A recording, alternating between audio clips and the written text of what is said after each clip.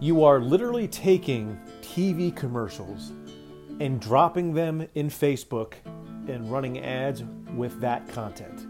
Hey, this is Marketing in 60 with your host, Anthony DeNardis. One marketing tip in 60 seconds.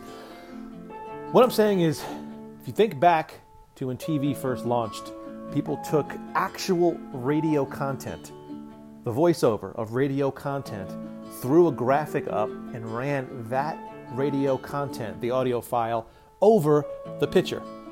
In 2018, heading into 2019, what we are doing here is we are running TV commercials on social media. Social media is not TV. It's not a place where consumers have to stay. They are not fixed and have to watch your content piece. Trust me, they are streaming, they are moving, they are going through the feed fast. So make your content contextual. Make your content exactly tailored to the demographic and who you're trying to target. Do that and your business will change.